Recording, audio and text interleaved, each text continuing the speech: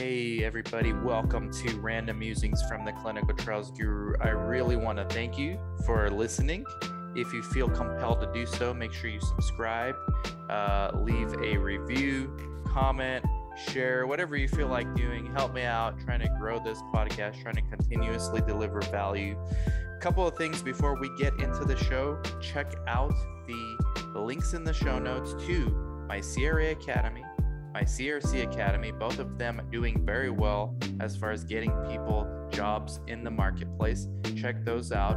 Also, if you need help getting studies for your site or anything else, or even launching a site, basically any help for your site, we have a low monthly fee consulting service where we have helped many clients become and continue to be successful site owners through our background efforts of business development and support staff. Text me 949-415-6256. Please check out the links in the show notes as well for the book, The Comprehensive Guide to Clinical Research. It's been selling really well, getting very well received by the community. Thank you guys so much for that. Also, check out the YouTube member page. Join this channel to get perks. That's my YouTube membership. It's $10 a month. You get a monthly mastermind exclusively. It's a Zoom call every month with other YouTube members. You also get weekly videos exclusive to the YouTube members on how to use social media to improve your opportunities in life sciences. So check that out. Really means a lot to me. And thank you so much again for listening, and enjoy the show. Hey, Guru Nation. So we're back with James Saperstein. He's the CEO of First Wave. It's a clinical stage biopharmaceutical company specializing in the development of targeted non-systemic therapies for GI diseases. And we're going to get into the pipeline. It's been over a year since we've had James on. Obviously, the markets are totally different. Is there any good, not necessarily from your company, but from the sector? Can you just speak on what's happening with the sector, and is there light at the end of this tunnel? Sure, and thanks for having me back on. And yeah, it's been a year, and guys, we've just changed 180 degrees, and mostly because of resources and the market dynamics. I think I mentioned last time I'm on the board of Bio, so I'm pretty close to a lot of things going on in Capitol Hill, including some material things that I can't talk about that I just found out about yesterday. But let's just say there'll be some good news coming from Congress in regards to the FDA. So that is a very positive light at the end of the tunnel that's coming. But more importantly, yes, the sector is just under fire. And I think a lot of it has to do, unfortunately, on a macroeconomic perspective with the administration. There's just a lot of uncertainty. And when there's uncertainty in the market, people pull their money out. And what we've lost in the last year are a lot of institutional investors, a lot of people who decided biotech is too risky. There's too many questions on pricing. There's too many questions on FDA. Quite frankly, it took a very long time for the Biden administration to fill in the vacancy at the FDA level. And there's been a lot of folks that Scott Gottlieb put in, Gottlieb, in my opinion, was the best FDA commissioner we've ever had in my 38 years in the business. He put in a lot of good people. They're all exiting at this point. So that concerns the investors as well. Because they're not quite sure what's going to happen, for instance, with accelerated approval, with orphan programs, with 505(b)(2). There's an aggressive move to get more biologicals on the market. Even the generic companies are not quite sure, what studies they need to put forward to get approval. So when there's that much uncertainty, not only in the investment community, but in regulatory and policy, guess what? Everybody moves their money to the sidelines. They'd rather sit on cash than invest in companies. Now, for instance, I'm out raising money now. This is public information, so I don't mind saying it. We filed an S1 earlier this week. So the terms of my deal are out there, and I've been talking to investors for the last couple of days. And Their concern is not with my company. They love what we're doing. Their concern is what's going to happen to the share price. If I put in money today, is the share price going to be minus 40% tomorrow? Because basically where we were last year, $100 million cap company, we're down to 3 or 4 million now. Now we've lost complete value in our company, but I can tell you not much has changed from the clinical perspective. In fact, Adrelipase, our main asset, has moved forward. I can talk about that afterwards. Niclosamide, which is another one of our assets, because of lack of funds, I put that on the back burner for now because we simply can't afford to move forward on the trials. And niclosamide, that's the one that's in the phase 2 for ulcerative proctose sigmoid. Yeah. Okay. And so that, going back to your original question, that's the state of the market. I'm not the only CEO. There's hundreds, I mean hundreds of us who are making decisions like this, who have to peel back on clinical programs and peel back on people. Novartis just announced huge layoffs in California. The whole industry is laying people off.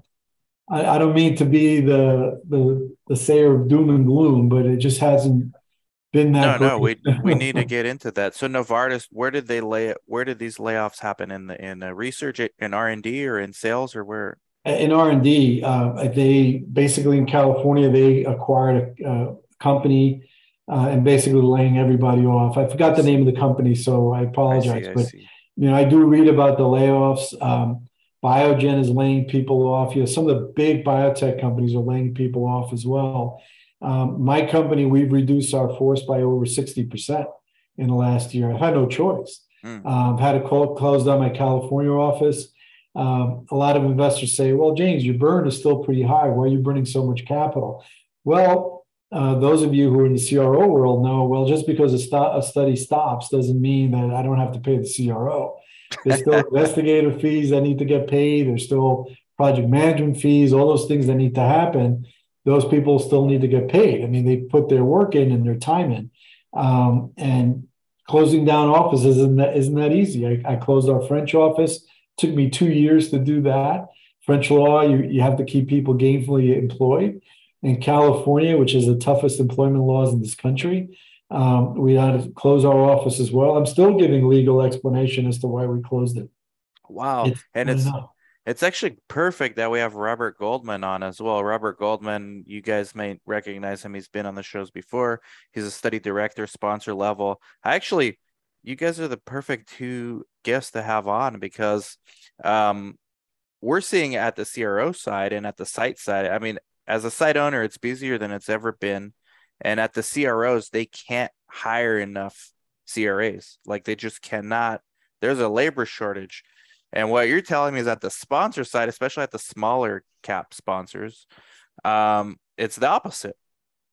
And you're putting studies on pause or not even starting some studies. Dan, I'll jump in, and James is absolutely right. As the audience knows, I also work for a small cap company. We're privately held at the moment. Obviously, the IPO was planned, but with these capital markets, had to be postponed. But I talk to our chief medical officer, our CEO, our CFO, our COO, on a daily basis, and we also have had to make decisions just like James just described. What asset do we focus on? Do we postpone an asset we thought we were going to get EUA for because it's that ship has sailed?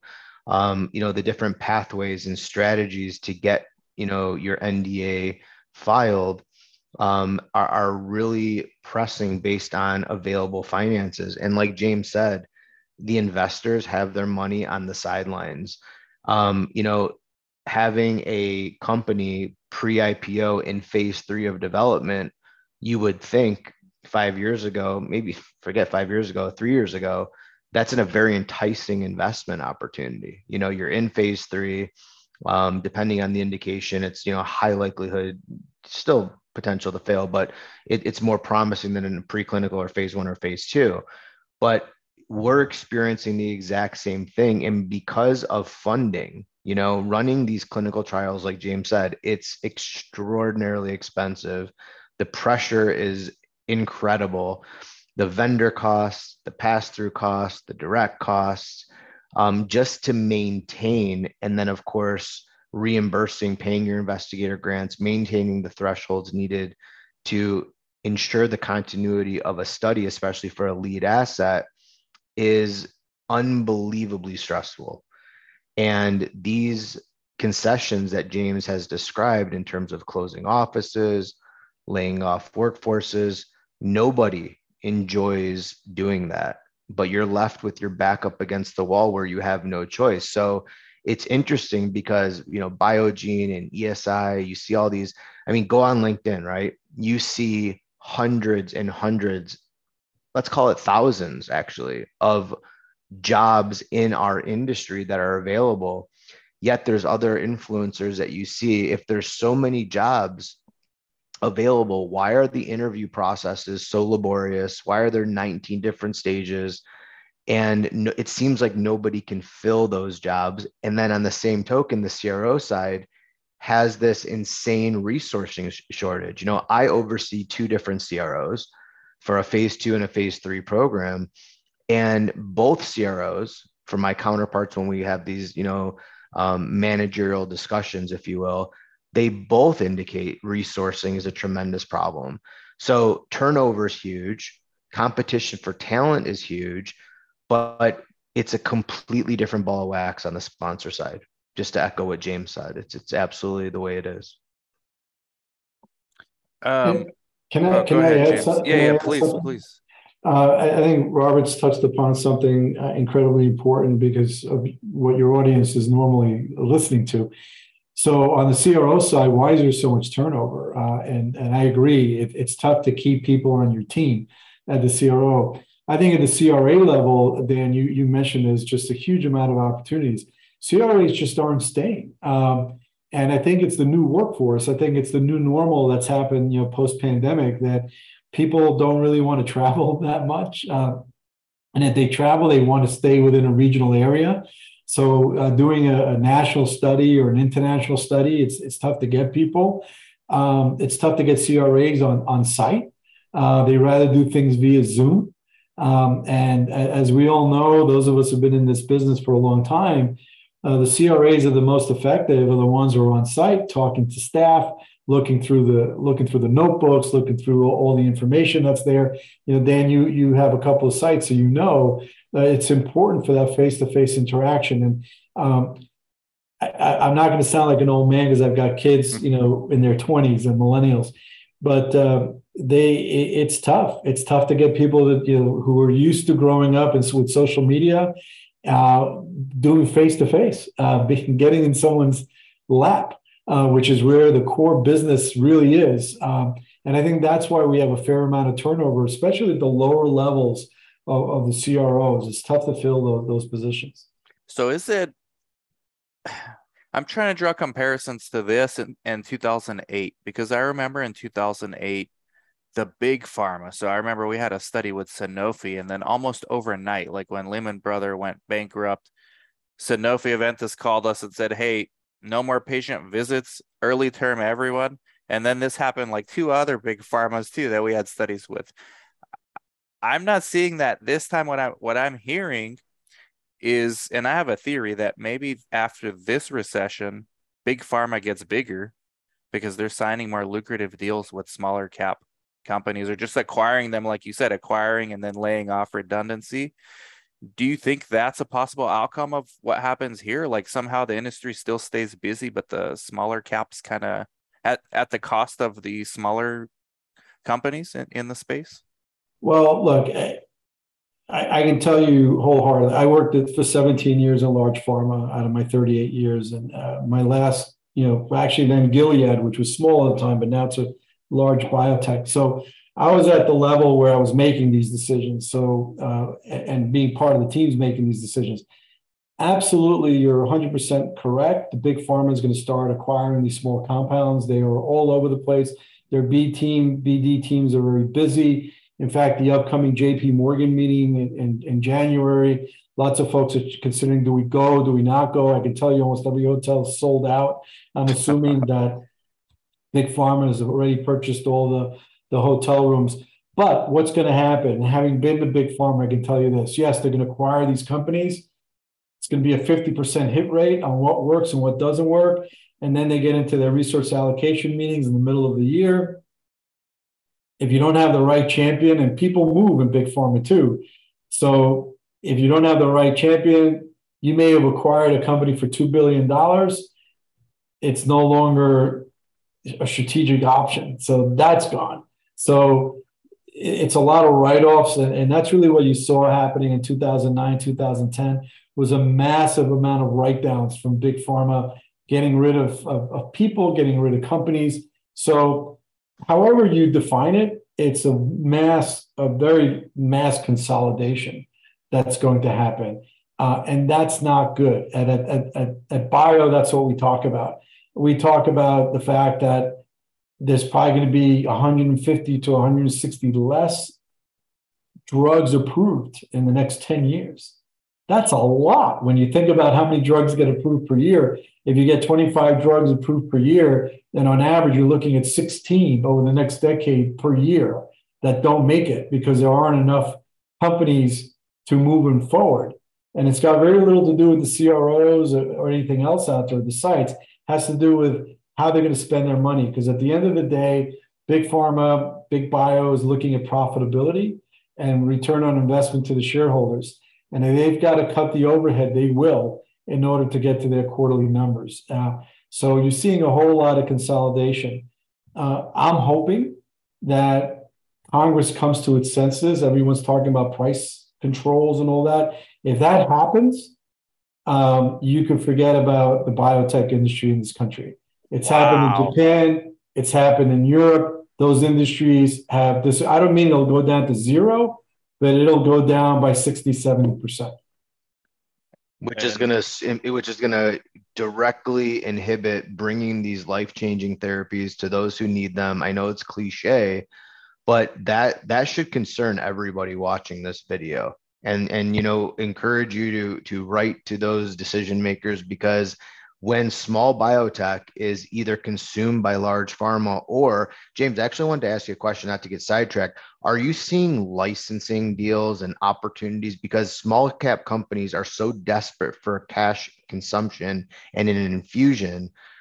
You as a CEO, would you potentially entertain now something you wouldn't have entertained 2 years ago in terms of, hey, I'm going to come to you and I want to license out one of your assets that you can't push forward due to financial restraints? And I mean, do you see that happening more and more? Is that the same as consolidation? Because you're losing the rights to that because you're licensing it, but you're desperate for an infusion to keep one of your assets going. Absolutely. You're seeing a whole lot of that happening around the industry. However, there's a caveat. I'll give you some insider information. There's a caveat that some people in the rest of the world don't see. And that is when you're trying to license a product out, unless you've got a gazillion contacts, someone like me, I've been around a long time, but I still try to use a third party to help me broker that out. And like any third party, if your deal size isn't big enough, they're not going to touch you. So what you're seeing, the deals that are getting done are companies that have a lot of cash to do that, or their market cap is sizable enough that they're going to, the third party brokering this will get enough capital or return for their time. So what you're not seeing is just a lot of smaller companies that aren't able to get themselves on some kind of roster because no one's going to touch them. They're just too small. So a lot of these companies are just going to wither on the vine. You said something interesting, Robert, before about your private company. SEC, there's a ruling just came out on Friday, I think last week. SEC is putting a kibosh on a lot of IPOs right now with market caps or potential market caps of 50 million or less. So you're not allowed, you can't go IPO. So what happens to those companies? And what happens to those products? Some of them are in preclinical, or they're not fortunate enough to be in phase 3. They're in phase 1. They're doing the safety data. They're down to $1 million in cash. And they have no prayer because there's no private market right now and there's no IPO market available to them.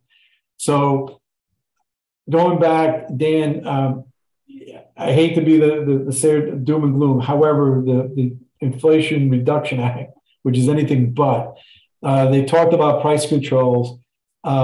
So prices are going to go up. I'll tell you that, because basically the way the law reads, it's Medicare negotiation for just Medicare patients. It's not price negotiation for private patients, private insurers. So what the pharma companies are going to do to try to kind of keep their profit margins where they are is they're just going to raise prices in the private insurance. So the everyday person who's actually paying money into Medicare is going to wind up paying more, because what are the insurers going to do? They're going to pass that cost on to the consumer through copays and other functionalities. So what Congress is doing in order to, the Democrats, I hate to blame the particular party because the Republicans voted on this as well, in order to get votes, they're basically sacrificing the middle class again. Because price controls are bad, no matter which way you look at it. The best thing to do is to bring pharma around the table, which I have to tell you, I've been part of those meetings. We've been, during the Trump administration, we were there trying to negotiate with them on drug pricing. So it's not that the industry does not want to negotiate, they do, but we're not willing to negotiate unless the insurance industry comes in at the table as well, because they're the middle people, they're charging a lot of money. It's kind of like going back to if we wanted to negotiate pricing on clinical trials, we wouldn't do it just on pharma. We'd want the CROs in, we want the sites in, we want all representation so that we can all work together to say, okay, what's a reasonable profit? What's, without, conflict of interest issues with the FTC coming in. So we like to speak in generalities, but to go out and flat out pass a law that's going to price control drugs is insane. And it's very, very, very bad for consumers. Imagine if you did that in other industries. It would be horrible. And it's you see so many political ads on TV right now. I live in Arizona, and I'm just going to call out Mark Kelly right now.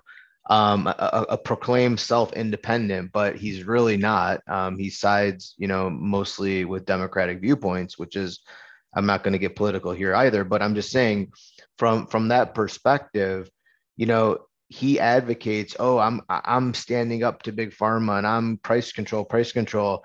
It's amazing how the public doesn't understand how pricing even comes about. Mm-hmm. It's not about greed. Okay. The general public doesn't understand the amount of money it takes from preclinical to get a drug across the finish line, so it ends up in your pharmacy so that you can go and pick this drug up and take it. It's hundreds of millions of dollars. The manpower and hours and political hurdles that have to be met, and the bureaucratic hurdles that have to be sought through it's incomprehensible to a layman, and they're just all about like greed and price.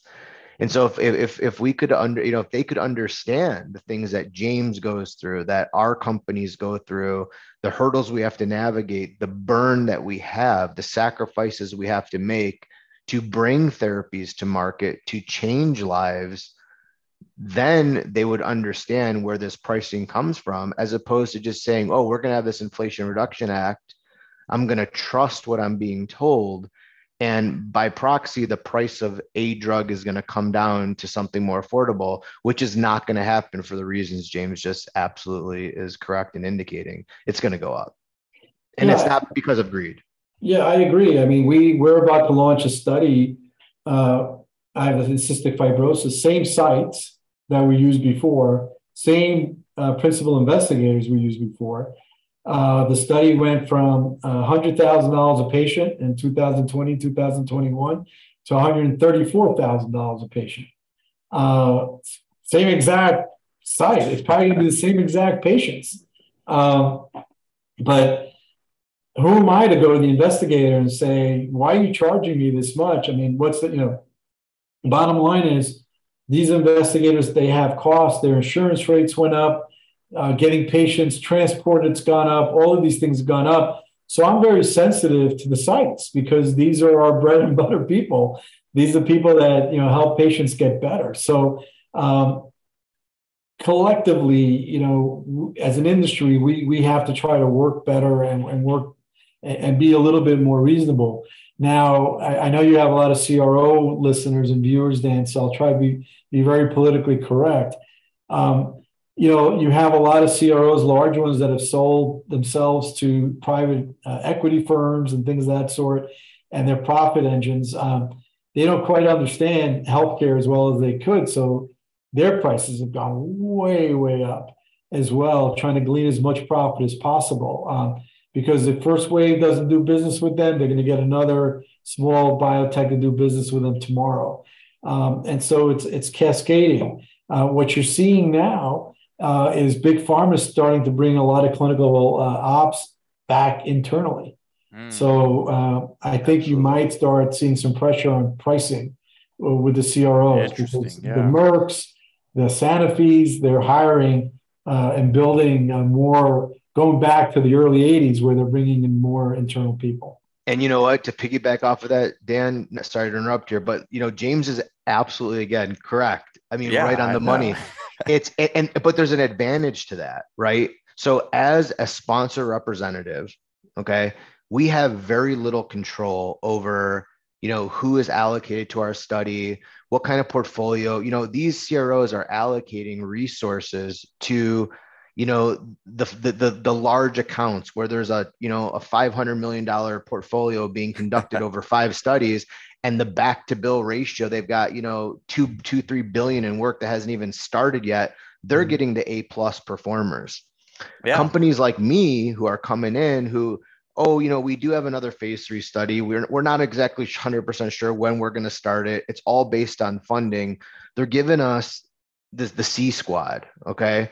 And I'm not talking about any particular study. So if any of your viewers are watching and they know who I am, and it's not about you. So but if you think it might be about you. We don't care. We're not pro CRO on this channel. Well, and so the problem is their fees and their direct costs, like James said, are going through the roof.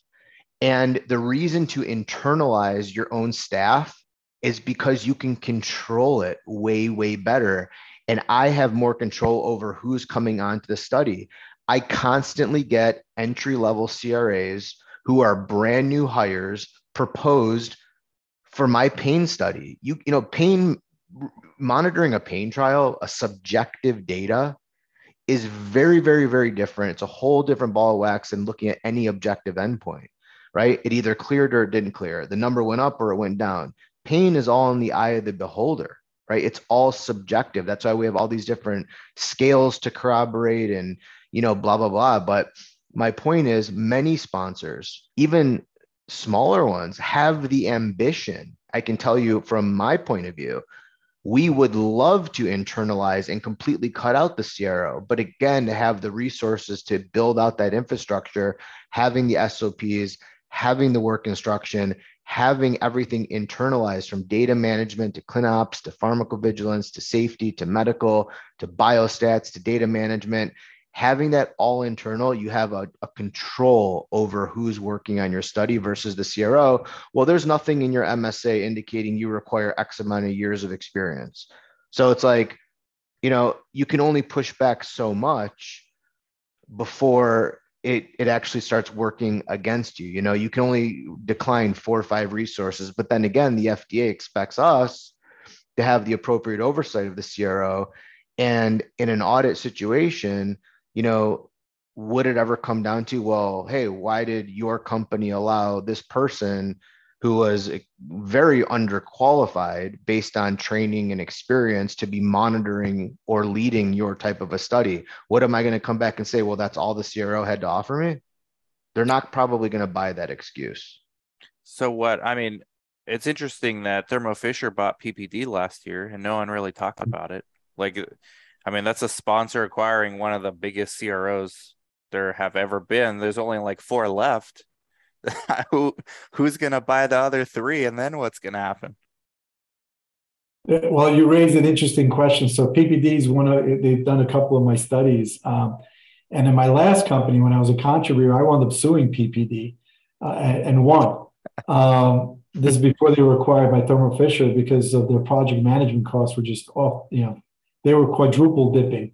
And that's what they do. So if anybody's out there running companies, I always tell them, just look at the fine detail and make sure that your controller's involved with everything you do. But yeah, I mean, PPD is a fine example. I don't mind talking about a study we just closed. I'm not going to say anything out of school, but to Robert's point, we did a COVID trial. They had a very young CRA. Trial wasn't moving at all, so I decided we have 6 sites in the Miami area. I went down myself during the pandemic and had a dinner. We're all sitting there with our masks on. I flew in my CMO, and we talked to the site managers ourselves. And I speak Spanish, so I did some of it in Spanish. And you did a site visit as the CEO of a biotech? I did. I love it. I brought them all to dinner, and because we weren't enrolling, and PPD was giving me all sorts of excuses. The CRA actually came, and she sat next to one of my people. I got to tell you, our enrollment, and maybe Omicron had something to do with it, but our enrollment increased like 80 or 90% within 2 weeks of having that dinner. And where we projected to close the trial in April of this year, we closed it in January. And that dinner was held in November. That's how quickly we enrolled. To the point, I've got a very good personal relationship now with these sites. They call me. I mentor one of these guys who owns one of the sites. I think that's what Robert's talking about. When you have personal involvement from sponsor, and you bypass the CRO a little bit, you get things done. And we're seeing that more and more. I'm a very hands-on CEO. I like to see results. I want to get things done. But more or less, not because that's who I am, but it's more of that's what my investors expect. I mean, they give us their hard-earned cash. They want to see results. And if something's not getting enrolled because people are twiddling their thumbs, or because the CRA doesn't feel like flying to Arizona to do a site visit, what the hell? I mean, we've got to be in there. We've got to manage that. And I've got a ClinOps team as well. There's only a couple of them, so they can't be everywhere. But they expect the CROs and the CRAs to be out there doing what they're supposed to be doing. That's what we're paying them for. Exactly. Hundreds of thousands of dollars. This is month.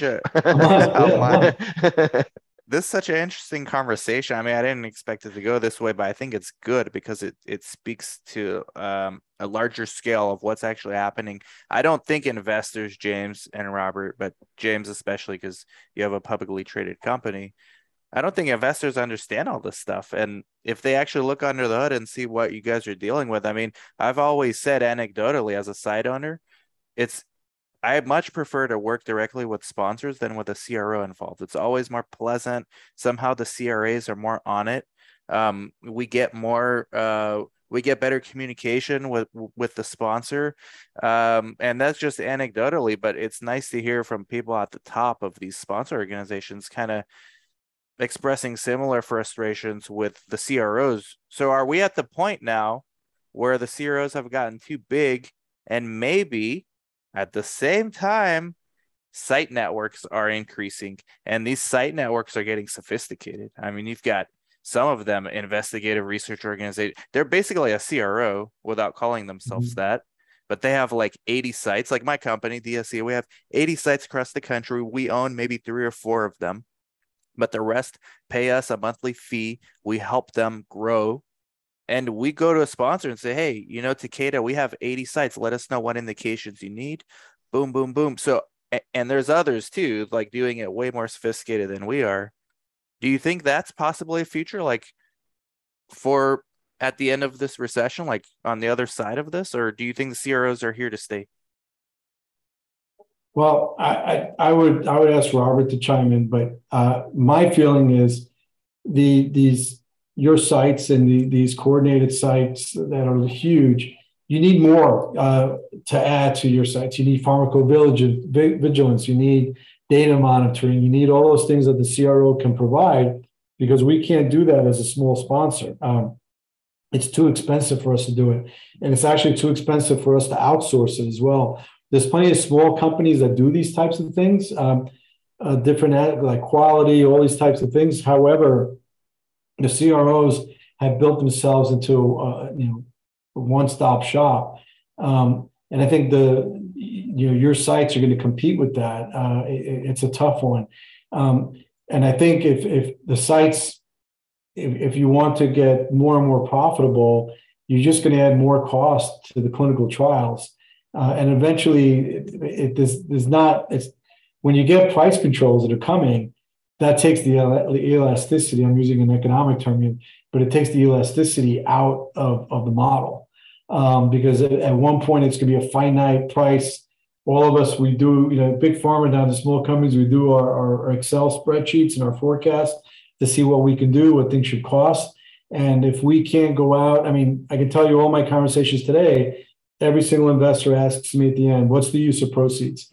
If we give you capital, where are you going to use it? How are you going to use it? How long is it going to last? And that's all based on a forecast I have. So fast forward to 2024, and I've got enough capital through 2024, and I have forecasted a 10-15% increase in clinical costs by year. But if it winds up going up 30%, I'm screwed, which is what I've done with niclosamide. I put it on the back burner for now because I simply can't afford these trials. Yeah. And I'll piggyback off of that, Dan. I think CROs are here to stay, but I will give a different type of a viewpoint.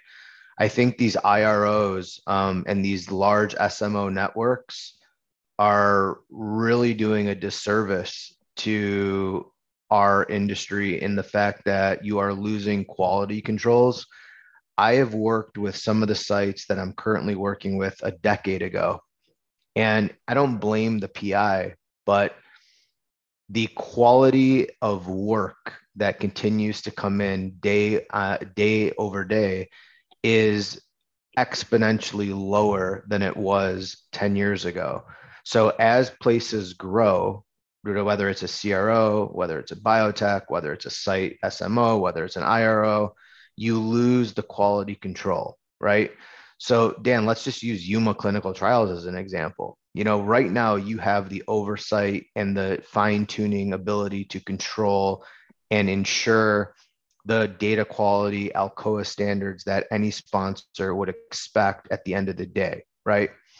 When companies start getting this large and they have no choice but to hire a body to fill a role, and I hate to say it, but it just seems like all you really need is a pulse these days. And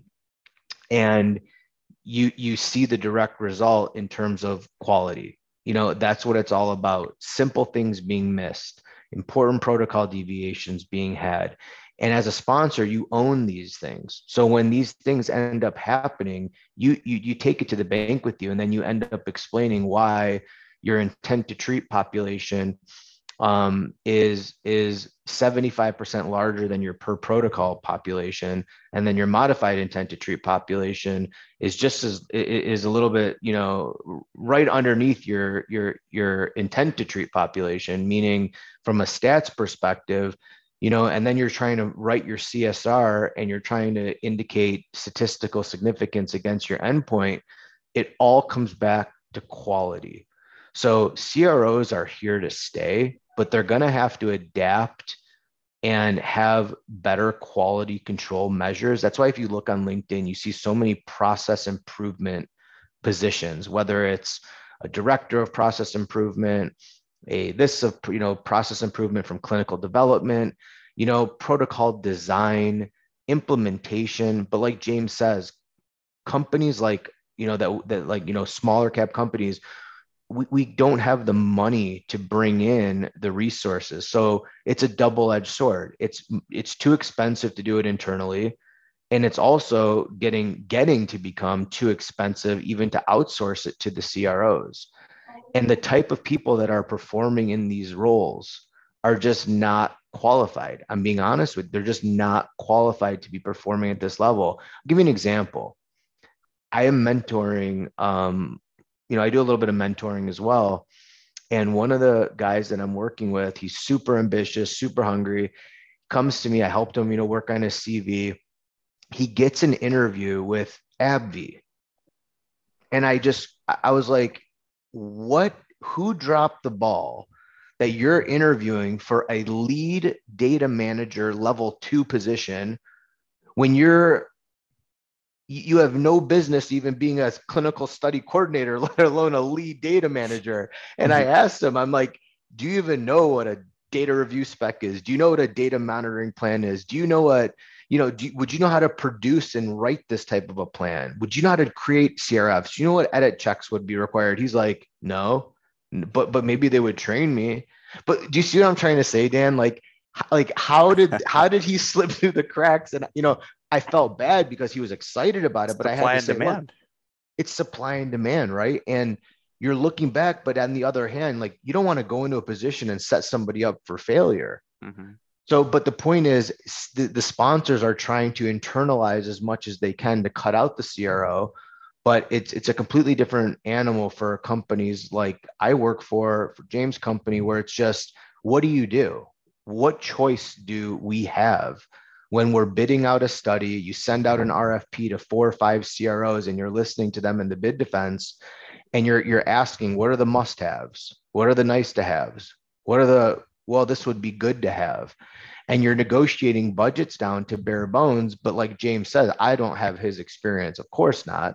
But I can totally see how his investors are coming to him. And if he under forecasts because he didn't anticipate a 40% inflation, is that his fault? Absolutely not. But guess what? At the end of the day, now he's got no capital to continue the development of his compounds. And I can tell you that's happening very, very frequently across a lot of small cap companies, even privately held companies. Like, that miss is mission critical to the outcome of the company, the outcome of the study, the development program.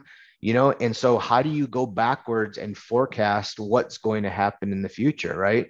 Site budgets that were negotiated in 2021 and middle of 2021, call it Q2 of 2021, they're night and day difference today. Yeah. They don't meet the standard of what was fair market value then. So what do? You got to do clinical trial agreement amendments, and you got to do, everybody wants an increased overhead. Standard overhead, 20, 25%. Now I'm seeing 35 and 40%, Dan. I'm seeing budgets that are like mind blowing. I just saw one the other day for a COVID study. They wanted us to pay 20% of the investigator's salary because he's dead. Like I go to the CRO, I go for everything. 20% of the salary of the coordinator, of the pharmacist, of the investigator, they want us, they want you. So if the investigator's making $350,000 a year, it's a one-time non-refundable payment of $70,000. Wow. Go ahead, Jake. Let me just take a step back. What changed the whole industry, and I truly believe this, it happened while I was a big pharma, was the birth of the procurement agent. And big pharma, they started bringing in these procurement people to make decisions on costs for CROs, manufacturing, people who are finance backgrounds but had no qualifications in terms of quality. So price wound up winning, and you had to be, I'm a little older than you guys, so you probably didn't experience this, but you had to be a qualified, vendor in order to get any business in the environment. But once you got it, you were in for life. It's very hard to get you out. So what's happened? Let's talk about this. 25 years later, is you've got these PPD and these large CROs, Covance, that have these deals with Lilly or Roche and Merck and whatever, and they just price 10% above every single year. The procurement agent signs off on it. Okay, that's reasonable. And what you realize is you probably need 4 or 5 studies to do that one that they signed off on. And these costs have just gone way, way out of control. And the wrong people are watching this. You need better people. Even at the big happens, what Robert's to, I agree with him. They're going to try to get away with murder with the small companies. They're going to ask you for whatever they can.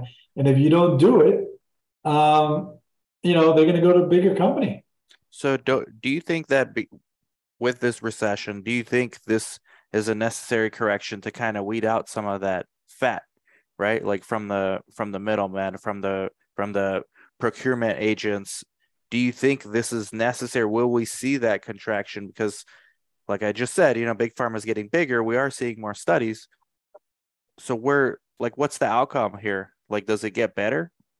That's a great question. So number one, an answer in two parts. First part is, a lot of people in the pharmaceutical business will say, well, you need a contraction. It's kind of like the Godfather movie. You got to have a war every once in a while. And many of these, there's too many companies, there's too many public companies out there. Maybe some of them should die on the vine. Okay. Well, my answer to that is, and I'm still completing the first answer, is the FDA has said that these companies have viable products. They filed an IND. Had they not had a viable product, the FDA would have rejected them outright. So who are we to say that 10% or 20% of these companies should die on the vine? Because maybe these drugs are viable. The fact is they don't have the right economic model to bring them forward. That doesn't mean they're bad drugs. They might be excellent drugs, and you might be throwing the baby out with the bathwater. That's my first part of the answer. The second answer is a much more conspicuous, which is big companies never realize that what the result is going to be of what they're doing. Basically, so it's the ostrich sticking their head in the ground. Big pharma, they're hearing price controls, they're hearing all of this stuff. I can tell you unequivocally, 10 years ago, sitting at bio board meetings, we were already telling Sanofi and Novo, do something about, and Lilly, do something about your insulin prices. Because especially me, I was very outspoken. I remember when we launched Humulin at Lilly, it was $12.37 a vial. I still remember that from 1983. So, and the fact that Humulin selling for $250 a vial, something's incredibly wrong with that. And that was 10 years ago. And they're like, nah, this will blow over. That's big pharma. That's what they think. This will blow over. Don't worry, it's going to go away. Now everyone's getting their butt kicked in over insulin prices. They've lowered it down to $40 a vial, even before the Biden administration said anything. The prices are already lower, but it's too late. The dike is broken. So now they're bringing another price control. So what happens with it, to answer your question more completely, Dan, the CROs, Thermo Fisher is a huge, huge company.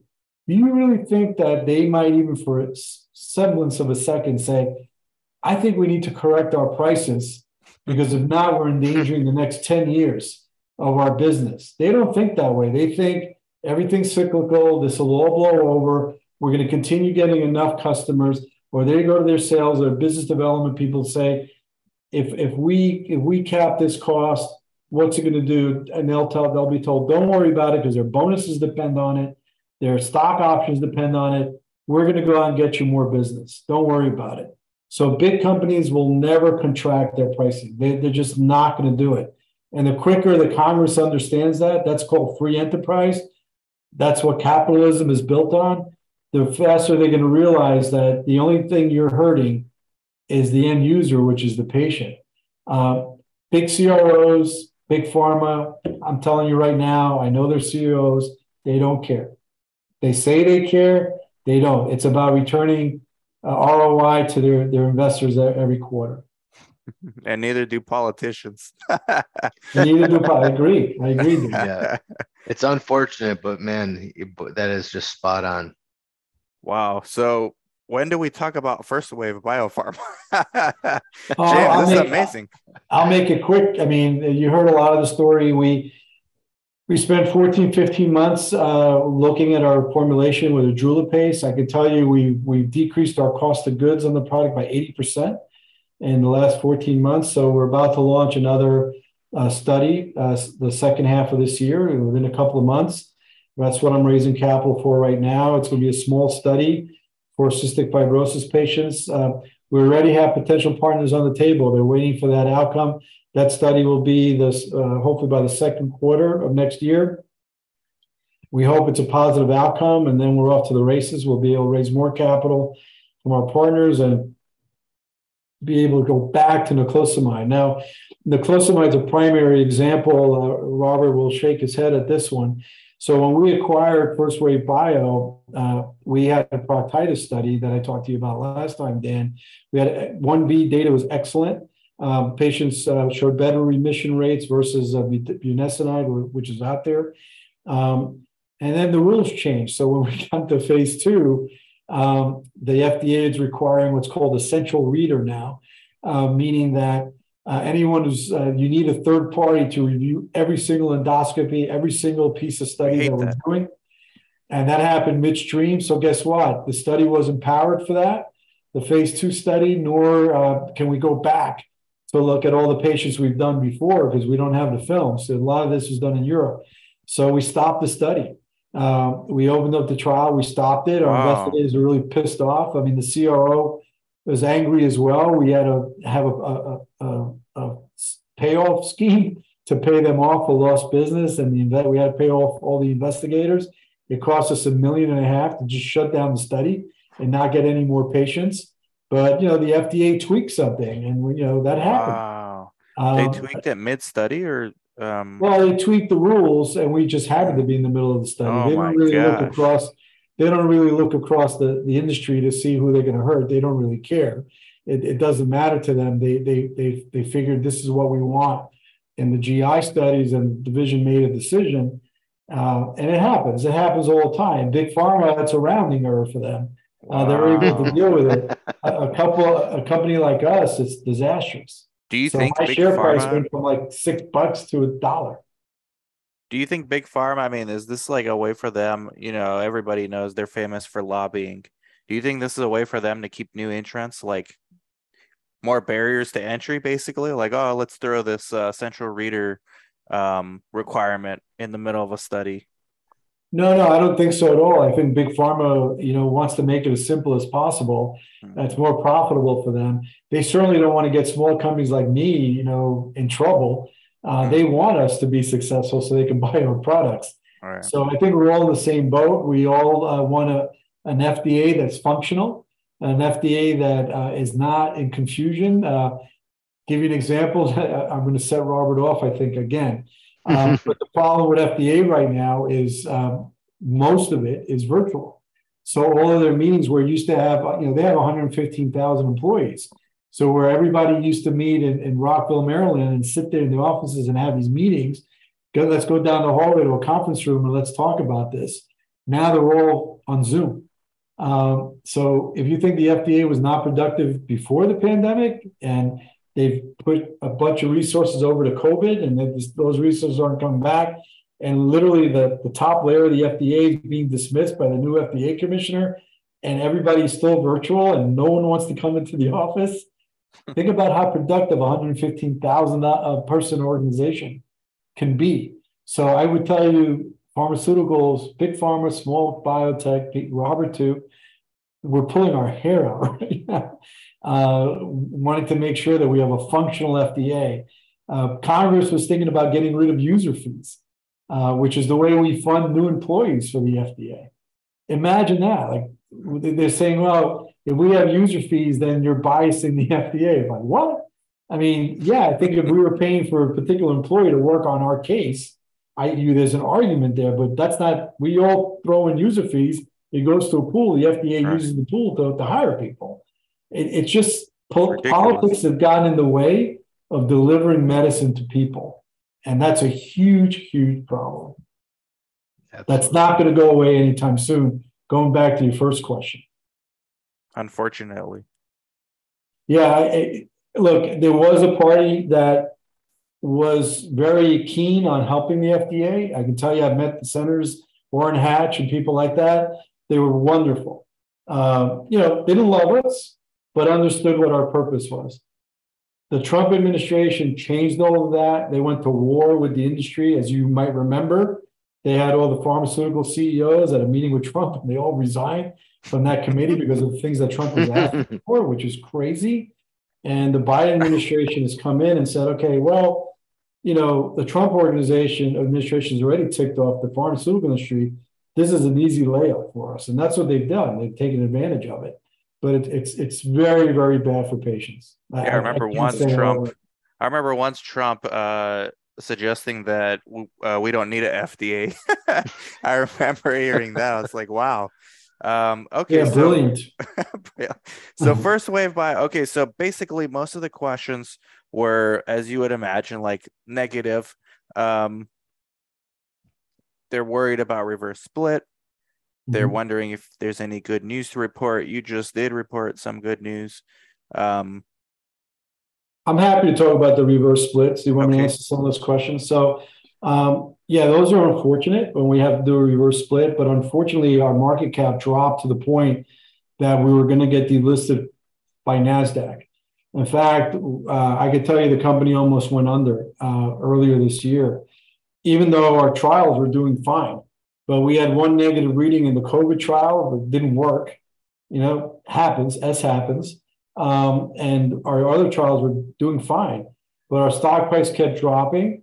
And we had no choice. We met with NASDAQ. We had a panel hearing with them. I was there. And they said, okay, you've got, literally, they gave us 11 things that we had to do. And one of them was getting our price back above $1. And the only way to do that is by doing a reverse split. There was just no other way around it, or we were going to get delisted. I can tell you 10 out of the 11 things we've done already.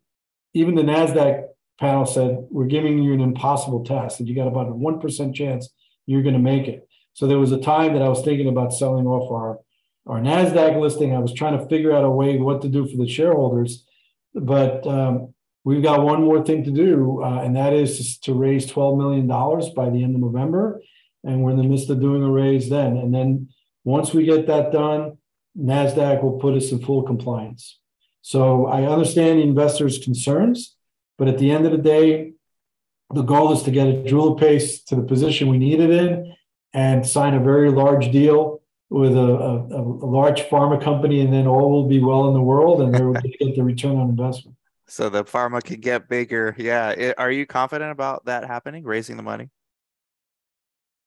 Yes and no. I mean, it's a tough market. I'm hearing a lot of no's.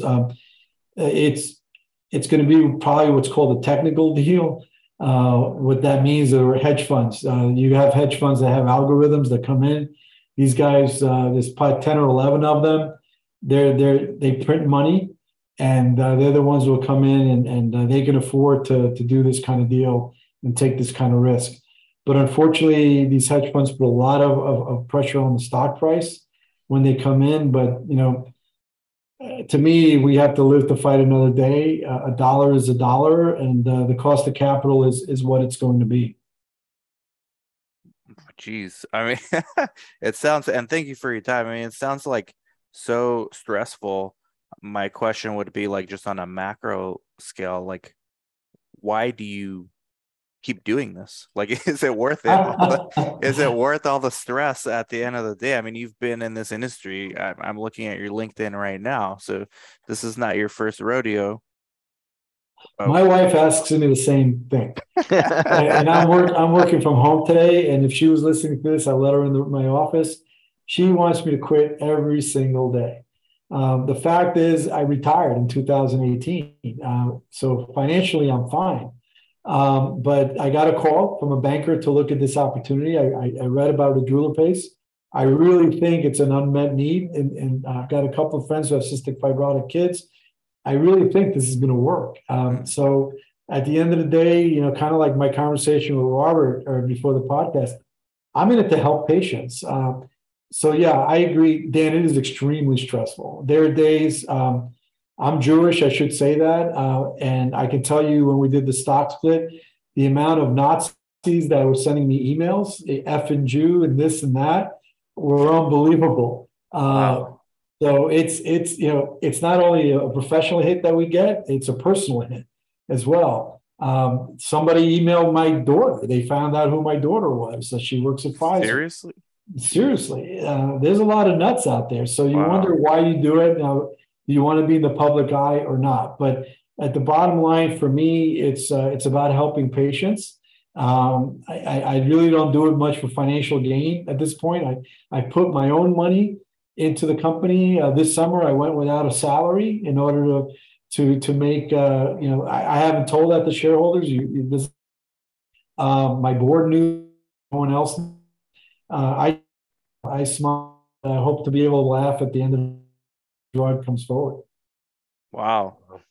You heard it here first, guys. And yeah, you're right. These people on stock twits. I mean, some of them are, they're doing due diligence and they're actually commenting like constructive things, but there's so much, like 80%, hey, oh, this guy's doing it to get rich. Of course, I have no idea, but I've interviewed James 3 times now, and I don't get the feeling that that's the case. And he said he's put his own money into this as well. So I don't think that really happens at the smaller company. I think it happens at the big ones, actually, where it's not their money.